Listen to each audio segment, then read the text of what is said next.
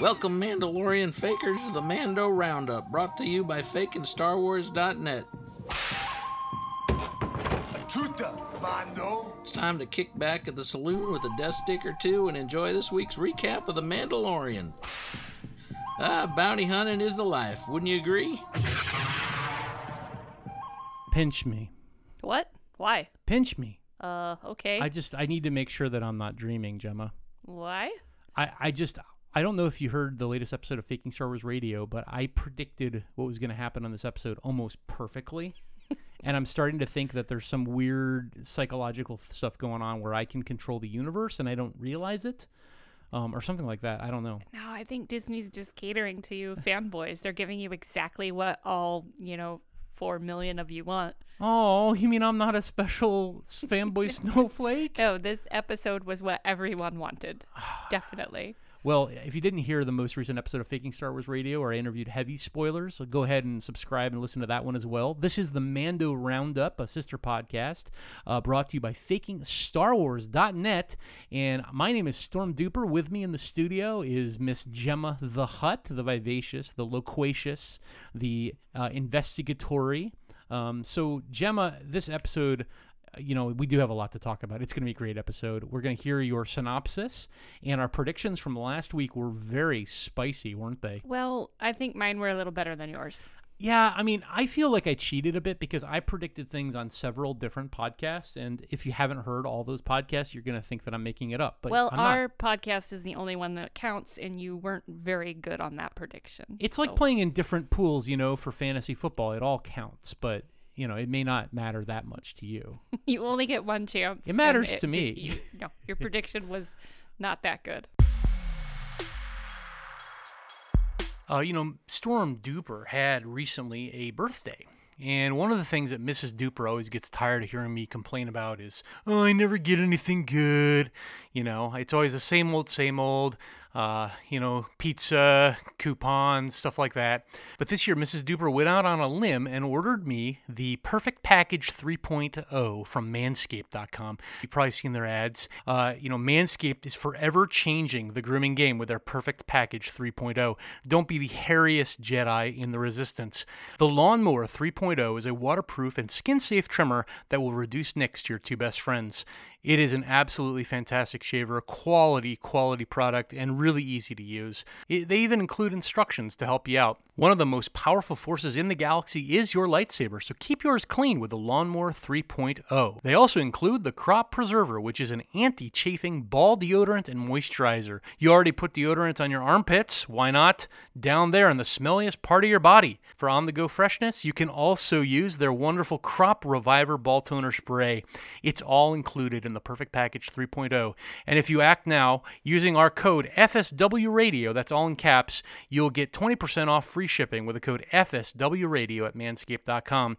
That's right, get 20% off and free shipping with the code FSW Radio at Manscaped.com. May the Force be with your balls. And before we hear your glorious synopsis and our predictions from last week, Gemma, we do need to give a shout out to our newest Patreon supporter. Tell me more. That's right. Rick Swift is our newest patron at the Fake Jedi Knight level. He's giving us $5 every month to produce this drivel. That is a lot of money. I know.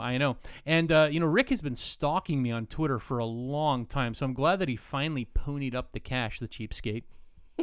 Okay. He did write us a special message as well. Yeah. In his subscription post, he asked us to send him loads of cheese with Joe Biden's picture on it. He says he loves eating cheese and looking at Joe Biden. I guess I don't know. I guess he just send him some stickers. Yeah, I guess he loves cheese and Joe Biden. Weird. Anyway, the cheese is in the mail, Rick. Thanks a lot. You can see. If you would like to support us on Patreon, we really need your support. This is a DIY project. We don't have any salaries, any budget. We make this on the skin of our teeth. So go to patreon.com/fakingstarwars. We'd love for you to enter our Patreon as even the lowest tier, $1 a month. So Every little bit helps, doesn't it, Gemma? Yes. While we're on the subject of support, you can also support us by going to our t-shirt store. It's just in time for the holidays. I know you've already finished your Christmas shopping, didn't you, Gemma? I did. I don't know what you could possibly get that would be fitting the greatest podcast host in the galaxy, but if you go to bit.ly/FSW merch, we have a t-shirt sale on now, and there are some hilarious t-shirts. You can also pick up our newest Grogu t-shirt. My name is Grogu. Well, then I'm definitely getting you a t-shirt. Well, Gemma, it was an incredible episode. So much to talk about. Let's just go through our predictions from last week, huh? Yes. So you said they were going to sit around and play chess and not much was going to happen. Yeah, I kind of got that right at the beginning where they're playing catch with a ball. No. I'm going to give myself a point for that. You have to understand, though, I predicted on Heavy Spoilers interview on Faking Star Wars last Thursday that Grogu was getting kidnapped. I predicted that specifically. -5 points for trying to bring predictions from other shows in. I'm not cheating. I'm just -5. gloating. No, I was really close. I said that there was going to be a lot of explosions and, chases and drama. That's true. I did say also that Boba Fett was going to come in. I just said he's going to come in at the end instead of the beginning of the episode. You mean the entire episode? Right. So you just got a whole 30 minutes of it completely wrong. Yes, basically. Yeah. But it was an incredible episode. Of course. I mean, my goodness. I mean, was there something last week about some orange spinster with a couple of flashlights dancing in the woods or something? I can't really remember because motherfucking Boba motherfucking Fett coming back and the shit out of the stormtroopers with just a swing of his gaffy stick, putting on the holy shit, Boba Fett armor, and my holy this is amazing, Gemma. See, you're a fanboy. I just love Boba Fett. Yeah, who doesn't? Everybody. It's like saying you like Star Wars. Like, who doesn't? Well, that's true. So give us your synopsis of episode 14, The Tragedy. So the Mandalorian and the baby Grogu are flying around, playing catch in their ship. And he's all like, hey, we found this mysterious Jedi sundial. Let's go see what time it is. So let's stick you on the sundial and see if we can figure out when high noon is. And so they stick him on the sundial, and he immediately creates this force field. And of course, he creates the force field, and then the bad guys come, right? And so then there's a lot of fighting and explosions, and Boba Fett shows up with a dad bod. That's right. Yeah, that dad bod was sick, huh? I just wish they would have, gotten armor that was more flattering, because he kind of looked like, what are those green pig things in Star Wars? Oh, the Gamorrean guards, Yeah, you mean? That's what he looked like. Yes. He was shaped like a Gamorrean guard. But anyways, he just went around... Gamorrean Fett? Went around beating stormtroopers to death. It was actually quite violent, and I'm really desensitized to violence, but it's just like, I'm going to bash you with this stick, and I'm going to bash you with this stick, and I'm going to smash you. And so I thought it was kind of weird and violent. And then Gus Fring showed up with his super robots, which he could have pulled out in the beginning. Instead, he decided to sacrifice the lives of 40 stormtroopers first. And then sent in his nice shiny robots at the end to kidnap the baby Grogu. Yeah, things weren't working very well for them there at the beginning, were they? With those knee pad rockets, that pretty much took care of them. So, the Mandalorian's real sad that his charge got kidnapped, and so he goes back and is like, hey, I know you're taking a break from UFC fighting. Cara Dune, can you please help me? And she's all like, I follow the rules. And he's like, but there's a kid. She's like, fine. So right. They're obviously gonna go after baby Grogu, who, by the way, has become a complete psychopath and was choking stormtroopers at the end of the episode. So he has become sort of Carrie, hasn't he, at the end here? We need to talk about Grogu. He's just a boy. Just a sweet little boy. I don't know if you've seen that movie, We Need to Talk About Kevin, but that was getting mad suicidal vibes from Grogu here. It's getting that way. Right. He's gonna murder some things. Yeah. He may get mad at Mandalorian for letting him get kidnapped, huh? Seems like the impressionable type. Maybe Gus Fring will turn him to the dark side, possibly. You mean Darth Moff Gideon? Yes. Whatever. Well, let's get into the WH investigative journalism questions here, Gemma. That's what everyone tunes in for to hear. Who decided to name this episode The Tragedy? Because as soon as I knew the title, it was so obvious what was going to happen. It completely spoiled the episode for me. It was a poor name because nothing tragic actually happened, really.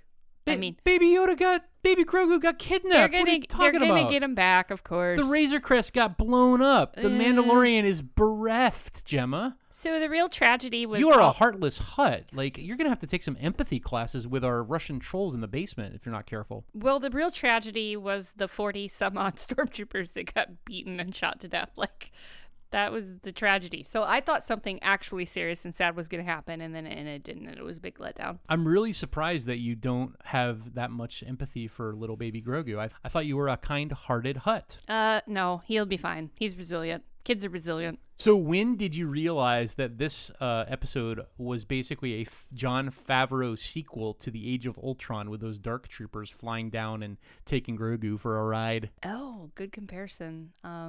Yeah, I thought they were, like flying Terminator type things, but I think, the Age of Ultron comparison is pretty good. This isn't the first time that we've seen Favreau give a nod to his previous work. I mean, I think it was episode 3, maybe The Sin, when Mandalorian escapes with Grogu, that you see one of the other Mandalorians from the Coven come up and, give him like that Iron Man thumbs up to the Razor Crest. So that's a trope that they've established now.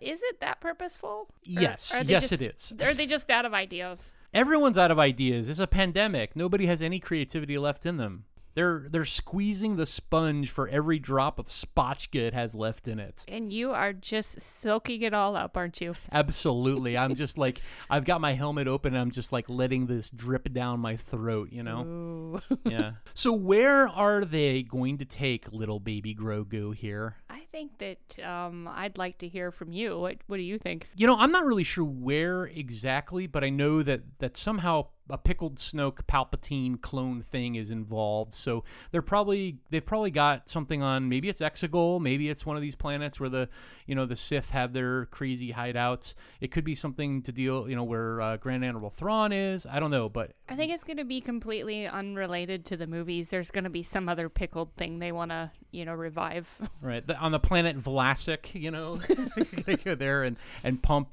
this Snoke clone full of Baby Yoda's force goo and hopefully revive him, I guess.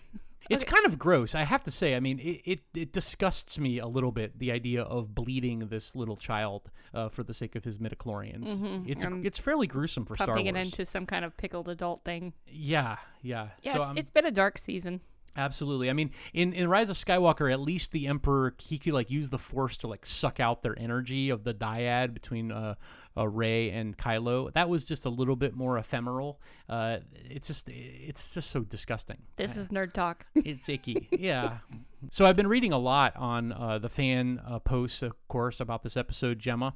And why are all the nerds so fixated on Boba Fett's dad bod, and they don't seem to care at all about Fennec Shan's steampunk stomach bod?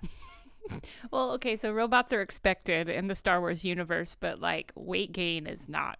That is not expected. When you are in the Star Wars universe, one of your jobs is just to look good. Yeah, that's all you have to do. Yeah, Leia and Han and Luke, for the most part, did a great job of keeping off the pension or pudge. But in this case, it seems like Tamura Morrison has just been filling his face with some of those Kiwi meat pies for the last 20 years. I mean, for his age, he looks fine. But he's, you're a celebrity. You've got one job, and that's to look good and to act. It's okay. They've got two jobs. But I don't know. I think it's the armor was unflattering as well. Yeah, I kind of like the fact, though, that Boba Fett has been on Tatooine basically eating bantha and sand for 20 years, and then he, like John the Baptist, and then he rolls up in his old broken down hoopty with a stick and just schools them all. That was awesome. It did have all the feels. Yeah, dad power, We haven't seen anything quite like that in Star Wars with a gaffy stick, so it was fun to see that get its day in the sun. Those gaffy sticks, by the way, are inspired by a Tahitian or Pacific Islander weapon, actually. They adapted it for Star Wars, and so it's kind of ironic that Tamura Morrison, being a Kiwi, having that Pacific Islander background. Well, I would say that's not ironic at all. That's very expected.